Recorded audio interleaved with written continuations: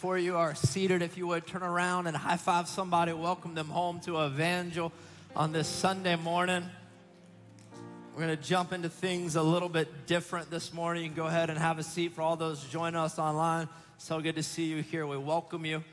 Click that little share button and invite somebody to church with you. For all of those here, jump online real quick for me, share the services, and let's watch what God's going to do this morning. Before we dive into the Word this morning, I want to take a moment up top and just share a little bit about what we're seeing in current events within our world. I feel like this is a 9th grade history class where you got to talk through current events. But I talk through them because not every current event is a prophetic event. But this is very prophetic, all right? This is very prophetic in nature, what is going on in our world. And so as spiritual leaders, we have an obligation to help break down the prophetic events as they unfold before us. And so first of all, I want to share and just say that our hearts, and it should break for what is going on in Ukraine. Jesus on his way up to Jerusalem stopped, and he wept because of the impending destruction that was going to happen to Jerusalem in the coming years. In our heart, anytime we see tragedy on our world scene, it should be moved. What has taken place in Ukraine and Russia is nothing more than the stage getting set for the return of Jesus. Support being drawn between nations around our world that are not aligned with Israel, that are not aligned with America, that are adversaries of Israel. And so what we are seeing is a fulfillment of prophecy. In 2014, I was in a former Soviet state, and a pastor shared a prophecy that had been given, saying that the veil of communism would only be removed for 3 to 4 decades, and then it would seek to creep back over that part of Europe once again. 2 to 3 years later, I was with another pastor and missionary from a former Soviet state who echoed the same exact words as the other missionary. So here we are with world history and prophecy being fulfilled. In March of 2021, shortly after Putin began amassing the troops upon the Ukrainian border in the southern part of Israel. And it's been going on, or not Israel, but of Ukraine. It's been going on for almost a year. And as surprised as political leaders across the spectrum may seem, they're not. They were hopeful, but they were not surprised. And as Christians, it shouldn't surprise us as well, because it doesn't just stop with Ukraine. Prophetically, it can't stop with Ukraine. Many theologians, they believe that in Ezekiel chapter 38, the prophecy of Gog and Magog are referring to Russia, to Iran, and Israel, how a nation from the north, being Magog, would then attack a peaceful and unsuspecting nation, which would be Israel. And on Wednesday, Russia was making territorial disputes and threats against Israel. We're at a very critical point in world history. So what do? Fear? No. We pray. We pray. Amen? We are a people of prayer. We do not fear those things. We have a God who is sovereign and on his throne. But we lift up our eyes to the harvest. Jesus said in Luke not to be foolish in understanding the present times. But then in Acts, he said, don't be preoccupied with the times. How do you do that? Understand the time, but not be preoccupied with it. It's kind of like an athlete. When they're in the fourth quarter, their eyes aren't staying on the clock. They've got a game that is in front of them that is a win or a loss, and they've got to stay focused on the game. They got to be understanding of the time, but they got to focus on the game that's in front of them. And as Christians, we are in a battle, and the battle is not flesh and blood, it's principality. And there's a harvest of souls that is at stake, and a harvest is only ripe once. So what am I saying? I'm saying it's time for us not just to pray, but to lift up our eyes to the harvest and have a sense of urgency within the hour in which we live, knowing that eternity is at stake for billions of people all around our world. It is prophetic in nature, and if Paul believed that he was living in the last hours of world history, how much closer are we? Lift up your eyes. Let this put a fire in your heart to help share the good news of Christ Jesus with all of those who are lost, hurting, and broken. And let's just pray for our world. All right, let's jump into Mark chapter 10, verse 42. It's where we're going to start at today. I got cones because we're going to work on some of y'all's parking after service out in the parking lot. There's white lines there for a reason, y'all. Mark chapter 10, verse 42. And Jesus called to them and said to them, "You know that those who are considered rulers of the Gentiles lord it over them, and their great ones exercise authority over them. But it shall not be so among you. But whoever would be great among you must be your servant. And whoever would be first among you must be slave of all. For even the Son of Man came not to be served, but to serve, and to give his life as a ransom for many." Today we start a new series called Kingdom Culture, where we look at the culture of the kingdom of heaven. And if you look on the crown that was just up there, it's upside down. Why? Because that's God's kingdom. It's an upside down kingdom, right? Greatness through serving. Not first, last. If you want to be great, be the servant. Every nation or kingdom in our world has a culture. And in those nations and kingdoms, there's many subcultures therein. And America is comprised, it's got its predominant culture, or if you would say freedom or something along those lines, there's the predominant culture, but within America, there's many different cultures as well. There's the North. Anybody from the North? Y'all can shout a little bit. Y'all a little dead on me. Anybody from the South? There we go. Anybody from the West Coast? All right, yeah, that's what I thought. Anybody from the East Coast? Honestly, yeah. In every home across America, there is a lot of culture. My home has its own culture. My wife is Filipino-American, born and raised in New Jersey. I'm first generation. Yeah, there we go. We have a Jersey person in the room. I'm first generation Floridian, the product of Alabama and Georgian love. And there's a lot of culture in my house, especially in a multiracial setting. And there are things that work for us that might not work for you, right? Things that work for you that might not work for us. It's called culture. And the movie Lion King, anybody love Lion King? There's a lot of culture spread throughout the movie. Pride Rock had its own culture under the king Mufasa, right? It was a culture where everything lived, and most everything lived and worked together in harmony in the circle of life. But Scar, he had a different culture of death and destruction in the elephant graveyard. And after Scar murdered his brother Mufasa, Scar's culture of the graveyard became the culture of the Pride Land, right? And the circle of life was fragmented at that point. But then you had the oasis where Simba ran as a refugee. Hakuna Matata. What's it mean? No worries. It had its own culture, and Simba, who was raised under his father Mufasa's leadership, was seduced into this laissez-faire, do-nothing mentality. And even though it was a culture of lays and ease, it was not a culture that could prevail in the face of opposition. Cultures of lays and ease, they never prevail in the face of opposition.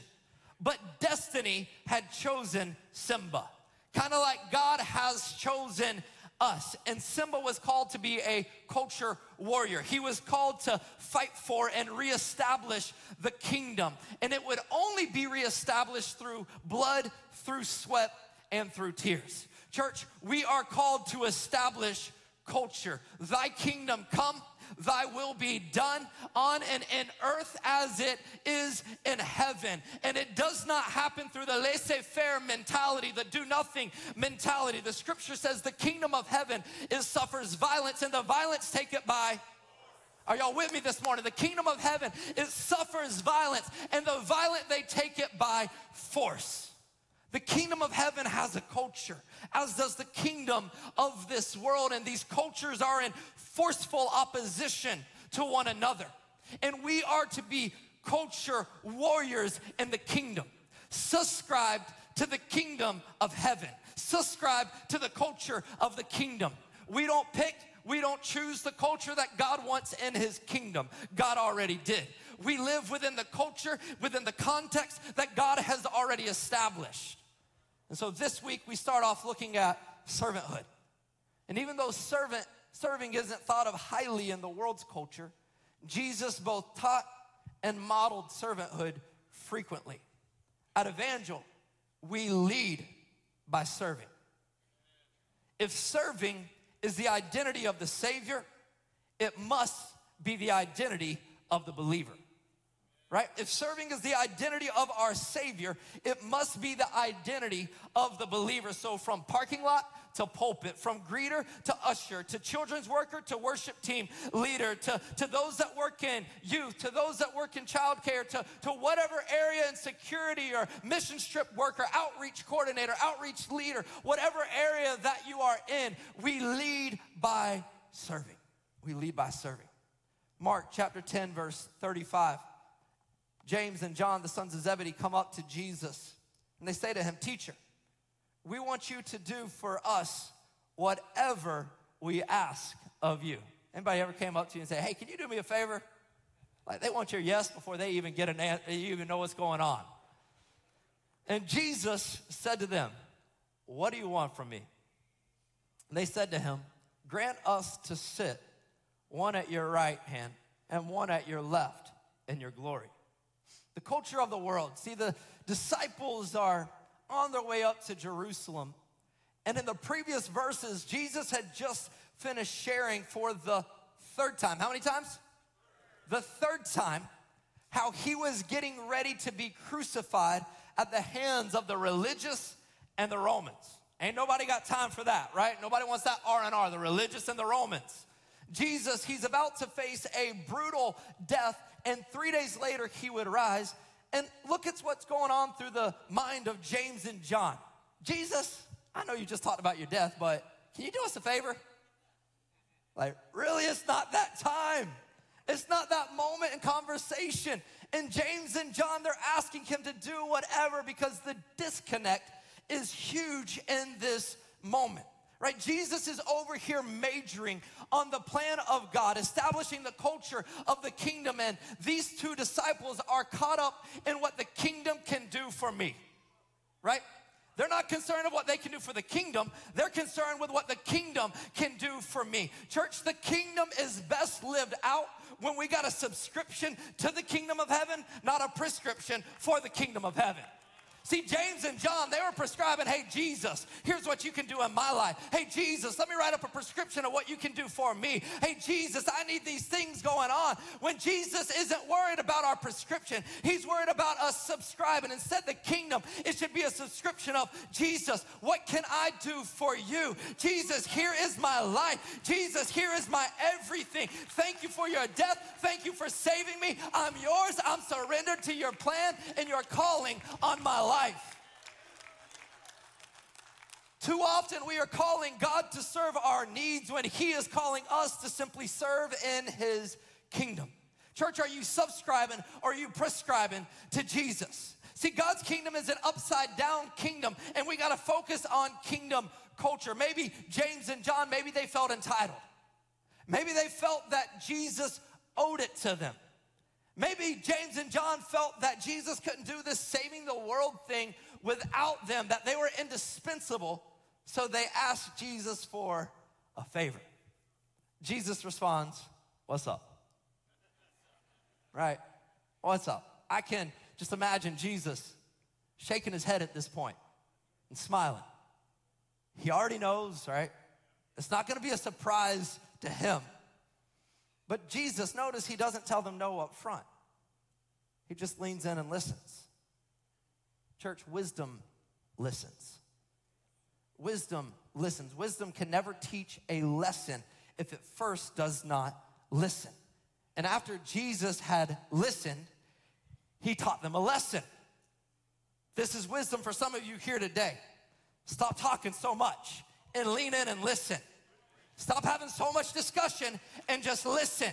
Maybe it'll be a lesson that needs to be taught, but you gotta listen first so you can hear what they're saying so that you can teach a lesson. It's not the sermon though. James and John, they reply, grant us to sit one at your right hand and one at your left in your glory. The lust of the eyes, the lust of the flesh, the pride of life.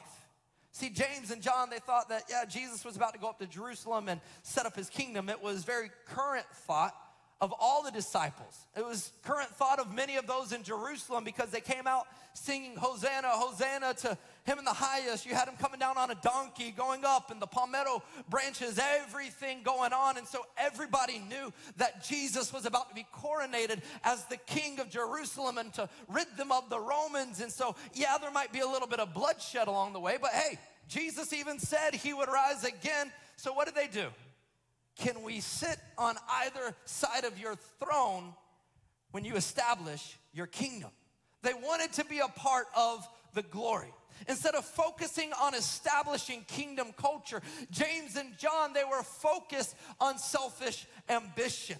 And how many times have we lived in the same narrative when the plans of the kingdom, they're plainly laid out in front of us. Jesus has plainly presented them to us, but we are only focused on what concerns us within our lives. We're focused on our position. We're focused on our status. We're focused on our fame, our security, our needs of shining.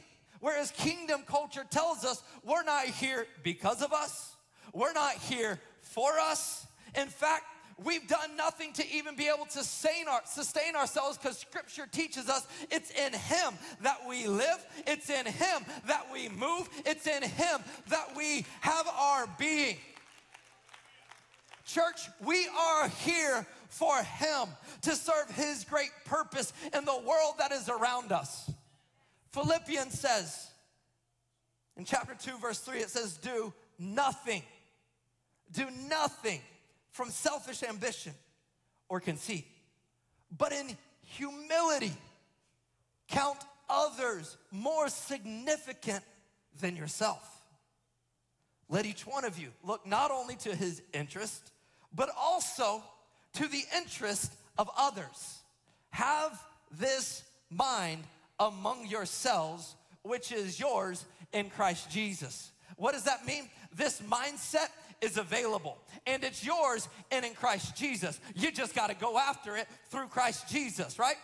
It's not a mindset that is far off. It's not a mindset that cannot be attained. It's not a mindset that we cannot grasp hold of. It's a mindset that we should have, that we should want, but it only comes in and through Christ Jesus, who was in the form of God and did not count equality with God a thing to be grasped, but humbled himself, and he emptied himself into the form of a servant, being born in the likeness of man, and he humbled himself to the point of death, even death on a cross. Church, this is the mindset that God calls us to have. This is the culture that God calls us to establish. What does your prayer transcript look like? Is it filled up with Jesus, here's my list? Or is it filled up with Jesus, how can I advance your kingdom? Thy kingdom come, thy will be done in me and through me on this earth as it is in heaven. See, the crazy thing is, the chapter beforehand in Mark chapter 9, Jesus had just corrected this same exact behavior. He's probably scratching his head saying, how many times is it going to take? How many conversations are we going to have? I just started coaching 4- and 5-year-old soccer a couple of weeks ago, and I've got 1 or 2 kids on the team that they listen pretty good right away, and there's 9 kids on the team, so do your math there, right? The other kids, it takes them 18 times before they do what you say. And in our training to be coaches, they had to put us through like all these hours of courses. They put us through concussion management for 4- and 5-year-old soccer. Concussion management, really? Put us through harassment and creating a positive environment, all of these things, but they didn't teach us anger management for 4- and 5-year-olds. So I was like, hey, you might want to add that to the manual next time. But one of the things I've learned in coaching soccer is the power of the orange cone. The power of the orange cone. The first week, I lined up the soccer players, and I didn't have cones, and I said, hey, you stand here, hey, you stand here, you stand here, you stand here, and we're going to do this drill together. And before you knew it, they were like cats running all around the place, and you're trying to gather them. They're picking dandelions and chasing butterflies and just like all over the place. And I'm like, what can I do? And I'm like, orange cone, orange cone. The power of the orange cone. And you know what? This is often us with our walk with God. He's given us a spot. He's given us a place. And he said, hey, just serve. Stay on your spot. Stop being preoccupied with all of the things of the world, chasing all the whims, the dreams, the fancies. If you will just stay on your cone and serve, he wouldn't have to scratch his head so many times around us. We often think, why are we here? What are we here to do? Why should we be here? And he's given us a spot. He's told us exactly what to do, to serve, to give of ourselves. And the disciples, they're arguing about who is the greatest among them. They're arguing about who is the greatest. It's like the moon and all of our solar systems arguing among themselves. Which one is the greatest? Which moon is the greatest? All the moon is made of is dirt and metal. And they're meant to reflect the sun. We're made of dirt and bones, meant to reflect the sun.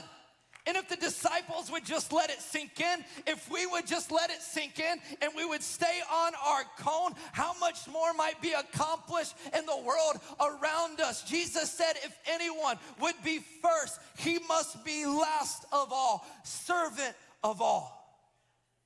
So Jesus tells James and John on their request, there's a high cost associated with greatness in the kingdom of heaven.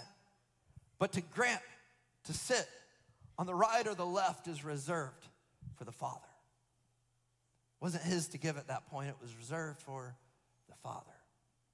The other disciples, when they hear this, Scripture says they become indignant. They become angry. Not because they were disappointed in James and John, right? Not because they were disappointed that they would ask this. Not that they were disappointed in selfish ambition, but because James and John's sin was contagious.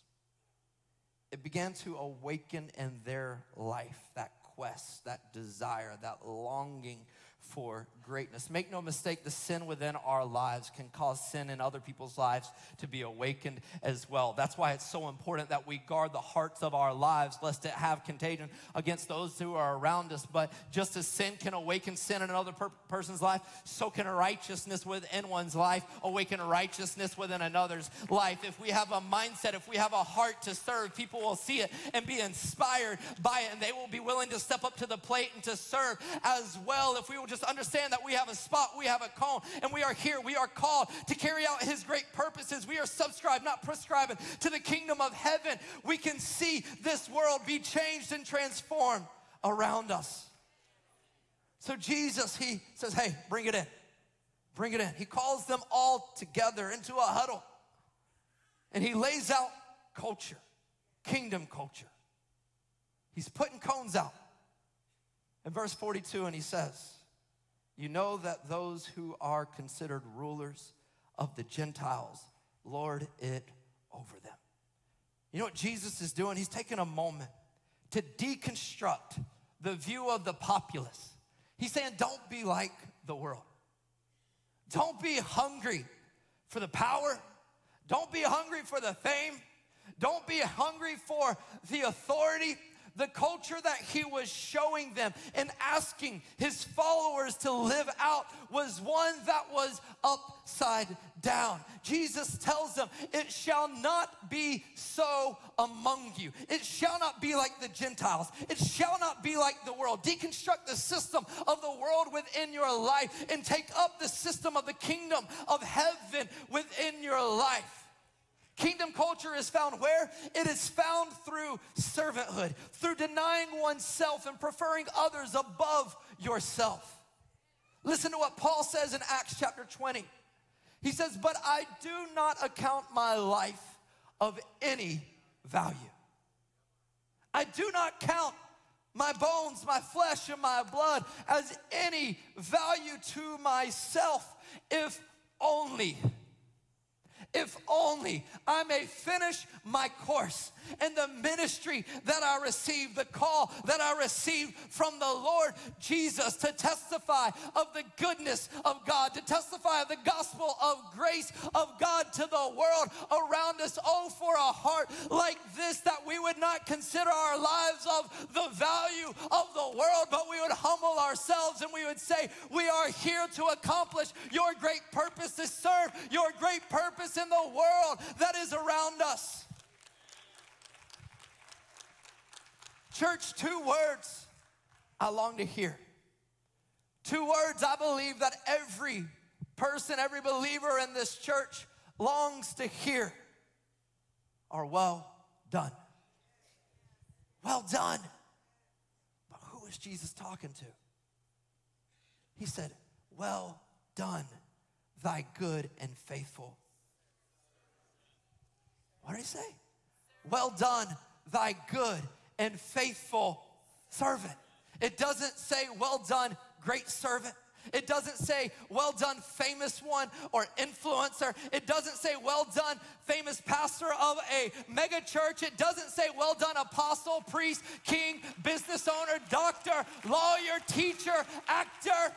It says, well done, thy good and faithful servant. Enter into the joys that I have prepared for you. Well done, thy good and faithful servant. It's kingdom culture. See, servanthood, it was not about position, it was about posture. Servanthood was about a mindset. Servanthood was about an attitude, and this is the culture that Jesus came into this world to establish, kingdom culture. The worship team, if you would come to the stage. John 13, verse 12 says, when he had washed their feet, he put on his outer garments, and he resumed his place. He said to them, do you understand what I have done to you? You call me teacher and Lord. And you are right, for so I am. If I then, your Lord and teacher, have washed your feet, you also ought to wash one another's feet. And the only time you'll ever see in red letter, the only time you'll see that Jesus said, I've given you an example, is right here. In all the scripture, the only place. For I have given you an example, that you also should do just as I have done to you. When Jesus came, he established kingdom culture. He had to. And he had to start with deconstructing the view of the populace. He had to start with deconstructing the view of the world. Because the world has this tendency to slowly creep in and to fog our mentality of what is great and what is valuable within our life, right?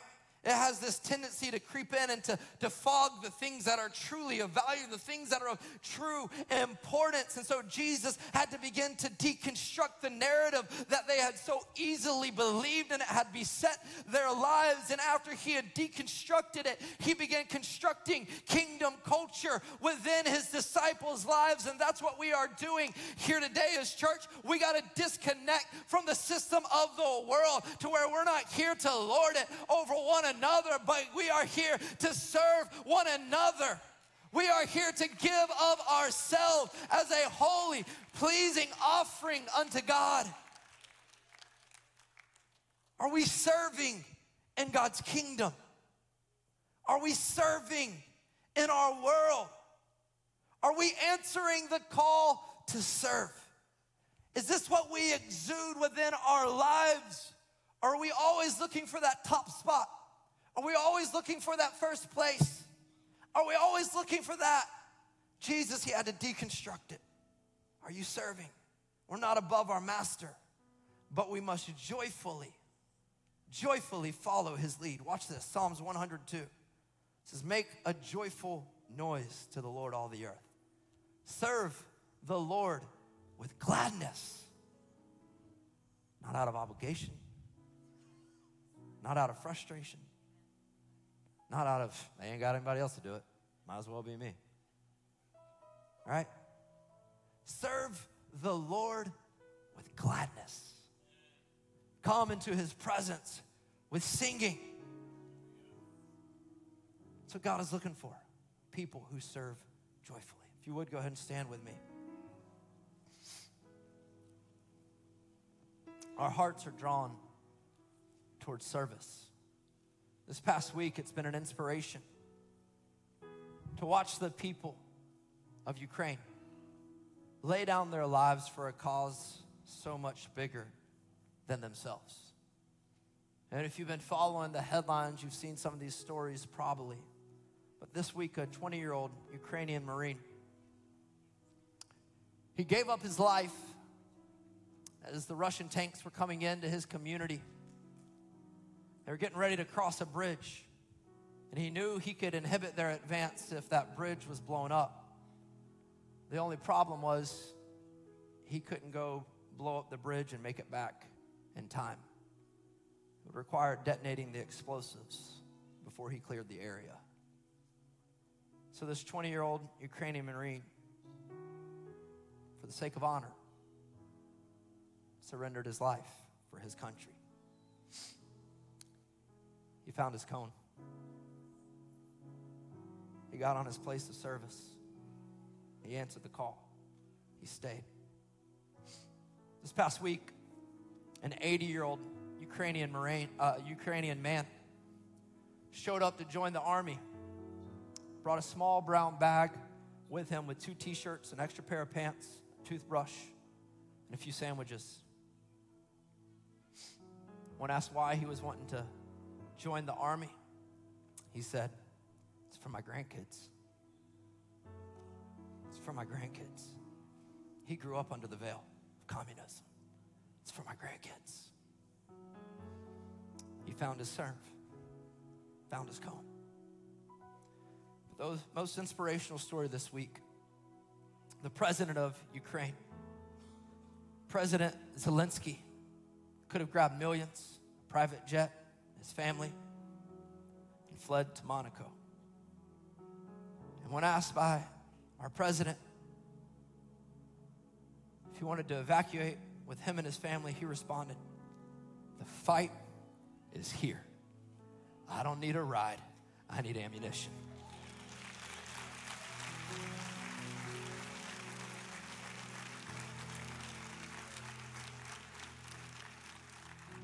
Church, the fight is here. The fight is here. And we wage war not against flesh and blood, but against principalities and things in high places. And God is looking for a people who are willing to serve. God is looking for a people who will find their cone, who will answer the call and will give of themselves so that this world might be reached. A 20-year-old Marine, an 80-year-old grandfather, a 44-year-old president. It's not about position, it's about posture. It's about posture. What is the posture of your heart this morning? What is the posture of your heart? What is the posture of our hearts? Are we answering the call of service? We are here to establish his kingdom on earth as it is in heaven. It's eternal culture that is worth fighting for. With everybody's heads bowed and eyes closed this morning,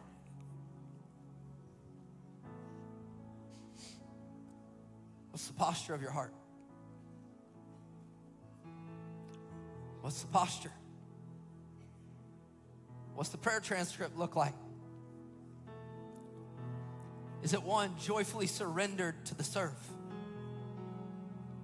Is it one that joyfully stands at the cone, that finds his or her position, waiting, saying, "I'm ready.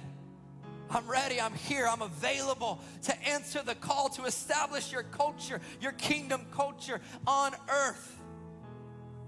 Is it a posture of servanthood?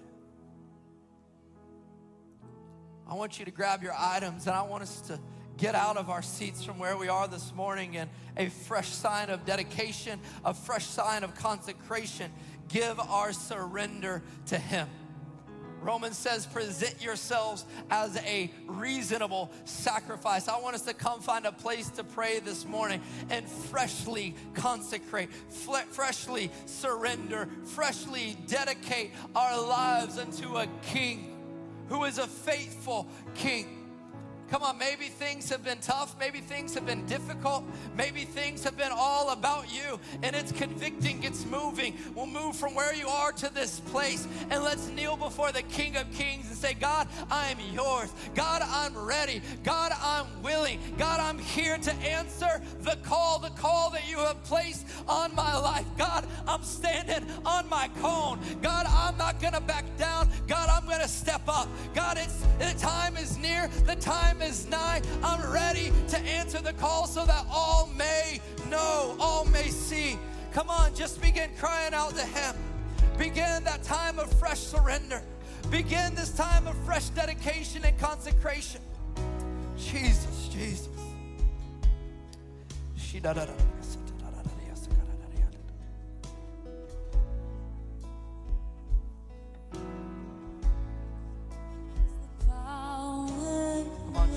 To Him this morning. Surrender. We're here to surrender for your purpose, Lord, for your kingdom. Yours is the power, yours is the glory. For treasure in heaven, Father, not on this earth. Yours is the kingdom. And we surrender. We give ourselves to you. Come on, church. Surrender home, surrender family, surrender occupation to answer the call. We give ourselves, God, in service to you.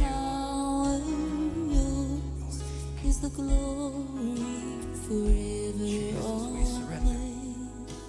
Yours is the kingdom. Yours your kingdom, is the power. Yours is the glory. Forever, amen.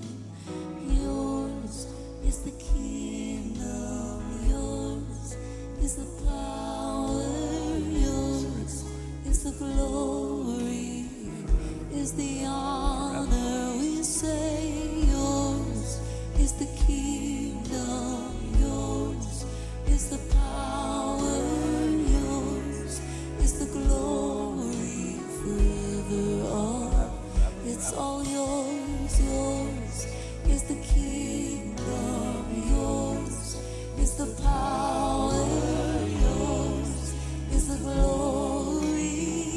Oh yes, we say yours is the kingdom, yours is the power, yours is the glory, the honor, the power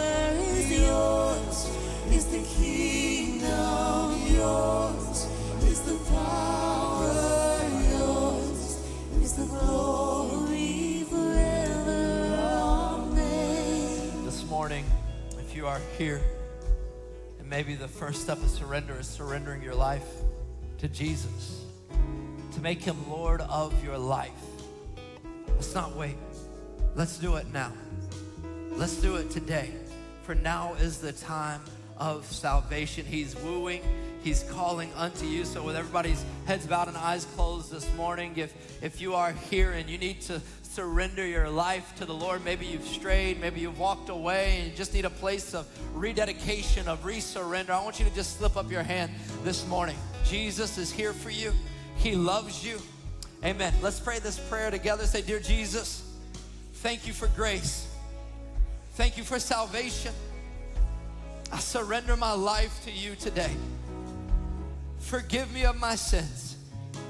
Be Lord of my life and help me serve in your kingdom. In Jesus' name I pray. Amen. Amen. I want us to do something. I want us to grab hands one beside another this morning. And if we're going to serve, if we're going to establish kingdom culture, it's going to take an army, right? It's going to take an army, not just deacons, not just people who are lined up arm in arm, but it's going to take a church that is unify, to go against the patterns of this world, to establish the culture of the kingdom of heaven. And so as an army, I want us to begin to cry out to God that He will help us. He will strengthen us, that we will stand arm in arm, that we won't allow things to divide us. We won't allow things to get between us, but we will link arms. We will link shields as the body of Christ, as an army that cannot and will not be shaken, because we have a King that cannot and will not be shaken. So come on, let's begin to pray that God would give us strength for the task that He has called us to. Father, we come before You today as a unified people.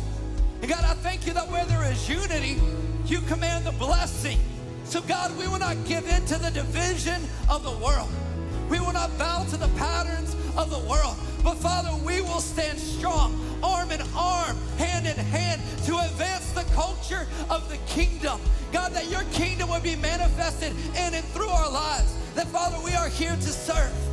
God, not to lord it over others, but to serve those, to see Your kingdom established in and through our midst. God, raise up an army, raise up a people, raise up a generation completely surrendered, completely dedicated, completely consecrated to You. Raise it up today. We thank You for it. We thank You for it. Come on, church, just begin, keep praying. Father, we pray for salvation for our world. That God, as we walk arm in arm, hand in hand, that as we serve Your kingdom, we will see salvation come forth. We will see salvation come to Jacksonville. God, we'll see salvation come to Northeast Florida. We'll see salvation come to America. God, to all of the nations of the world. Father, if there could just be a couple of people joining together in unity. You said if one could put 1,000 to flight, two could send the legions fleeing. And Father, when we bind ourselves with one another, God, there's nothing that is impossible. There's nothing that is impossible. Father, for we can do all things through Christ Jesus, who gives us strength. Give us strength. Give us the power, oh Lord, to serve, to go against the patterns, to resist the enemy. Your word says that as we resist the enemy, he must flee. And Father, we are tired of seeing the resistance of hell. We want to see victory over the patterns of hell in this world around us. So God, as we walk together in unity, give us victory for this battle. It does not belong to us. It belongs to You. We thank You, Lord Jesus. We thank You, Lord Jesus. Thank You, Lord Jesus. Jesus, Jesus, Jesus, Jesus.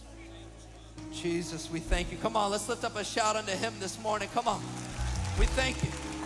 A shout of victory, a shout that'll make all of hell quake. We thank You, Jesus. Come on, church, we can do better than that. Lift up a shout of triumph, a shout of victory. We thank You, Lord. We thank You, Lord. Thank You, Lord. We thank You, Lord. Church, we are called as spiritual leaders to help you understand your call, to help you understand your place in ministry. That's my calling. It's not complicated. We are here to help equip the saints for the work of the ministry. So why are we passionate about E-Track? Because when you go into E-Track, you go into heart, serve, which is discovery. Discovering the giftings that God has placed on your life. So if you say, I don't know where to start, E-Track, Heart, starts next Sunday. It's 3 classes, Heart, Serve, and Join. And we are here to help you discover your place in service.